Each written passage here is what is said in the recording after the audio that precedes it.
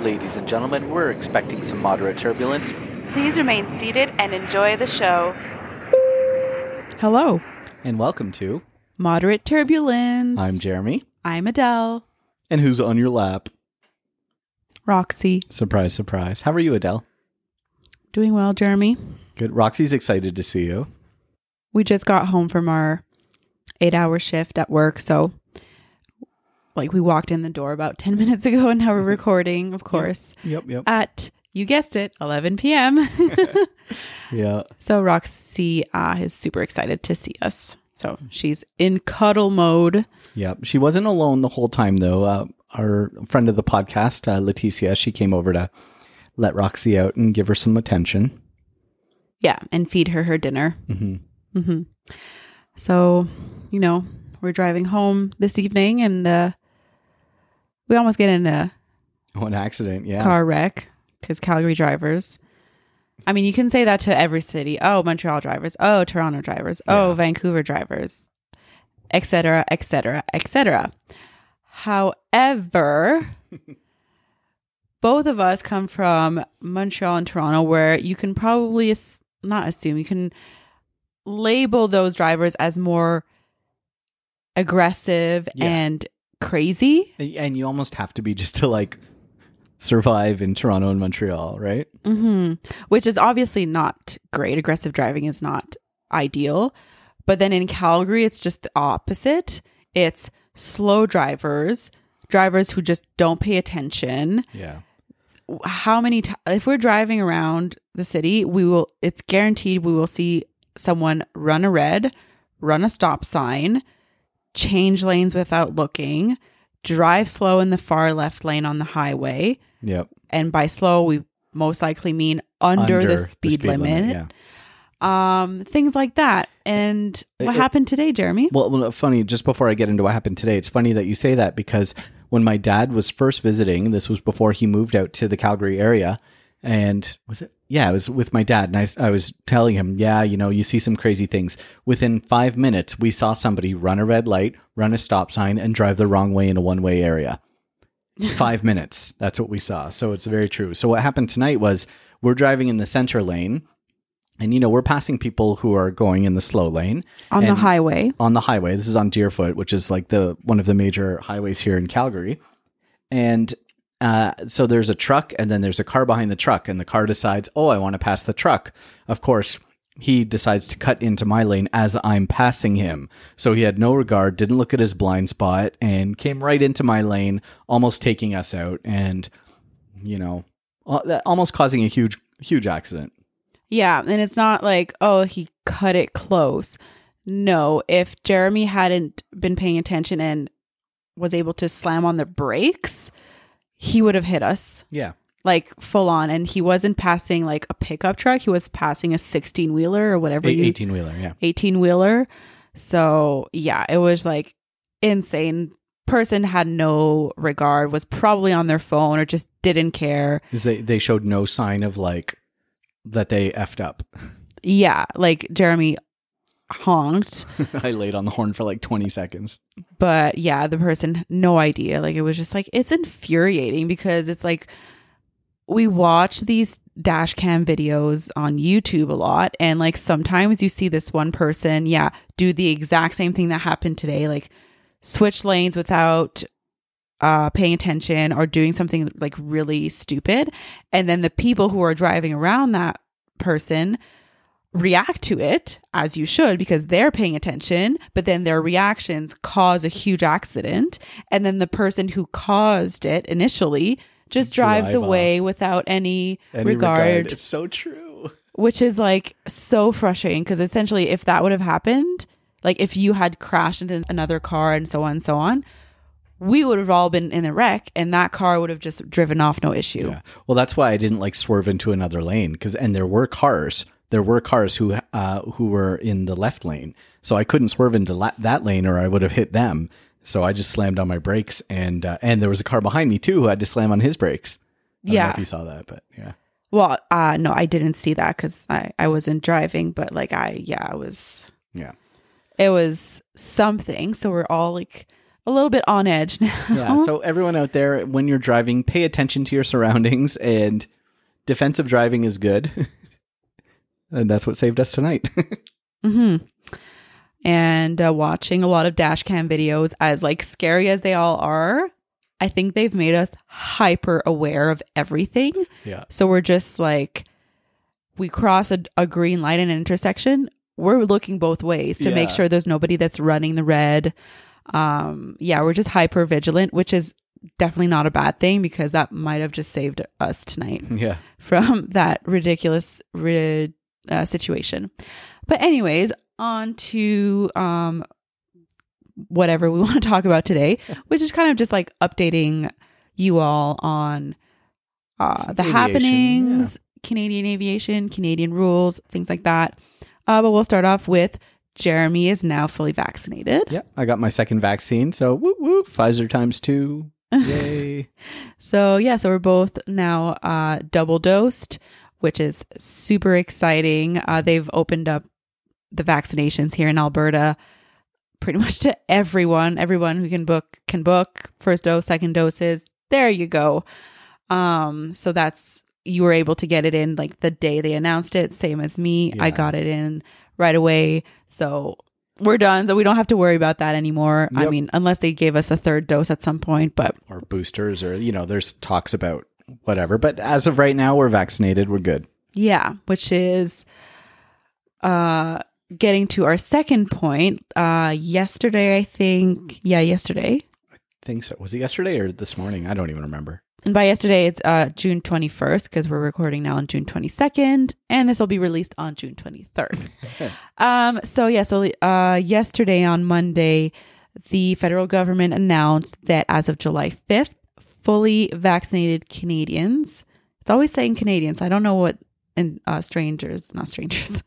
foreigners will have to do when they come in to Canada, but essentially fully vaccinated Canadians will be exempt from the quarantine upon entering Canada. Of course, you still have to do like the COVID tests and such and prove that you are negative. Yeah. If you test positive, then you still have to quarantine, but you don't have to do that mandatory hotel stay. No 14-day quarantine if you test negative, if you're fully vaccinated. So traveling is a possibility now. Yeah. So we could essentially drive down to the States and come back into Canada after July 5th and not have to quarantine, which is pretty exciting. I know. Where is the closest Trader Joe's? That's what we need to find out. I mean, we were talking about that today. I'm so excited for that. Jeremie is still not recalled, but we know it's going to come. We're going to be announcing that as soon as it happens. Of course, we might slip in an extra podcast episode that week, whenever that happens. We'll see what the timing is with that. 95 numbers. So close. Less than 100. Yeah. So hopefully he gets layovers in the States and can go to Trader Joe's. Yep. San Francisco. Send me down there. Mm-hmm. Oh my God. Layovers are a possible thing soon. Oh, and you could come with me now because you're fully vaccinated. Yeah. So I mean, I can't just come to every layover, but it'll be tempting. Especially if you get something good like Frankfurt. Yeah. We'll just have to find a dog sitter for Roxy. I mean, Leticia, you'll be keeping Roxy. Kidding, not kidding. And then there's a few little pieces of aviation news that have popped up in the last week or so that we're going to discuss as well. Just because, traveling is imminent. It's possible. It's we see the finish line now. It's there. The light's getting brighter. Yeah, at the end of the tunnel. We might not be fully recalled yet, but we know we can travel. Yeah. So that's all just goes hand in hand. Mm-hmm. When people want to travel and can travel, they're going to need more flight attendants. They're going to need more flights. They're going to just need everything. Yeah. So we know it's happening soon. Yeah. And Jeremie's going to talk about... Yeah. So the next piece of aviation news that we want to talk about, if you remember back to episode 53 of this podcast, we talked about the future of air travel. And one thing we talked about was the aircraft manufacturer Boom. And I was like, that's the greatest name ever, especially for a supersonic aircraft. So basically it's it looks like the next iteration of the Concorde. And United has placed an order for many of these aircrafts. So they will purchase 15 Booms Overtures airliners once they meet United's demanding safety, operational, and sustainability requirements, with an additional option for 35 more aircraft. So those supersonic aircraft are going to be airborne. So United has those on order. They're supposed to be the first large commercial aircraft to be net zero carbon from day one, optimized to run on 100% sustainable aviation fuel as well. So they're slated to roll out in 2025, fly in 2026, and expected to carry passengers by 2029. And again, this is going to be cruising at about Mach 1.7, so roughly twice as fast as today's airliners. So that's a little piece of aviation news, which is funny because we touched on it a few weeks back. And United has them ordered. So we'll be seeing supersonic aircraft again in the friendly skies soon. And it's quite insane. Good timing. Like within a week or two of you coming out with that podcast subject, they announced that. So, and also touching on episode 53, the SpaceX Starship is slated to do its orbital test. So it's going to hopefully in the next couple of weeks be doing its orbital test around Earth to test it out. And then once it does that, you never know when we're going to start seeing passengers on those going from city to city. It's possible. 2024, we'll be in Mars. Well, not us, but... Yeah. I mean, Jeremy wishes it was him. I do. I wish I could fly to Mars. That would be amazing. I don't really care for it. Well, I mean, even today, we're sitting at lunchtime. We're outside. We look up. We see the moon. And I'm like, within the next 10 years, you're going to have people living on the moon.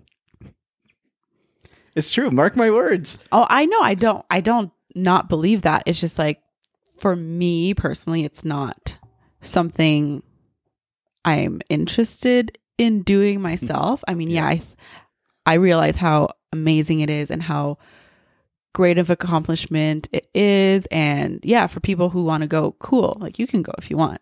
I will just stay here with Roxy. Live on Earth. Perfect.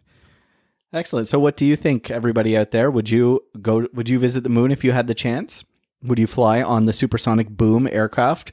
Would you fly on the Starship? Dun, dun, dun. What's the other subject we were going to talk about tonight? Well, just briefly, a 787 at Heathrow, so a British Airways 787 had its nose gear collapse. So if you picture a plane on the ground, the front tire, essentially right under, if you picture it under the cockpit, essentially, collapsed. And it was just, the nose was on the ground. It was touching the pavement. So that's crazy. I just have an article here talking about it. Obviously, it's not that big of news, but it just happened a few days ago. So we figured we'd talk about it because that's what we're talking about, just kind of random aviation news. We can post pictures, of course, on our social media so you guys can take a look. So there were some crew members that were on the plane at the time of the accident, and one of them was taken to the hospital. So hopefully they're okay. It doesn't sound like they're seriously injured, but maybe a few bumps and bruises. But there were no passengers on the plane at the time. And it was being used as a cargo only flight. Okay. And the plane was headed to Frankfurt before it happened. And was there any indication as to why the nose gear collapsed? Was it like, so I didn't hear about this. This was your sort of incident. Was it on the ground taxiing and then like the nose gear collapsed, or was it like after landing? Okay, so the cause of the plane's collapse was because of an engineer not locking out the nose gear properly, which could have led to a piece of landing equipment being folded incorrectly inside the plane. So good thing it happened on the ground, essentially. Yeah. And they're just lucky that nobody was under the nose when it collapsed and no pushback tug was attached either. Oh yeah. So like more damage. Yeah. Yeah. This is pretty much like the least damaging incident that, it's like of all the incidents we talk about, oftentimes it's like everything lined up for like the worst thing to happen. Yeah. And this is like everything lined up for like the least terrible thing to happen. Like no passengers, nobody there. It happened on the ground. Yeah. Nothing else was attached to it. So no fatalities, which is always good. Mm-hmm. Yeah. Hopefully that crew member that was on board recovers. Yeah. So hopefully maybe it was just like a sprain or something. There's no indication of what injuries they had sustained. All right. So I think that wraps up this week's episode. I think so. Short and sweet. Just a few little tidbits of news for everybody out there.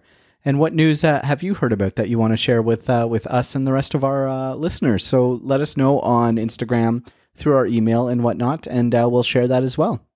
Yeah, and have you booked any trips after hearing all the announcements coming up? Are you fully vaccinated? Are you ready to travel?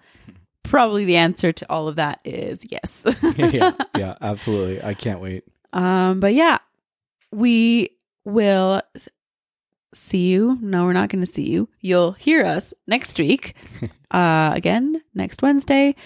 And until then, make sure that you are nice to your flight attendants. Because they might have to save your butt one day. Goodbye. Bye, everybody.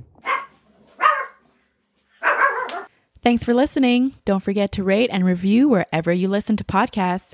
We have new episodes every Wednesday. Don't forget to follow us on social media at Moderate Turbulence on Instagram, at Mod Turbulence on Twitter, and follow us individually on Instagram at HuffyJ and at La Delvie. Thank you.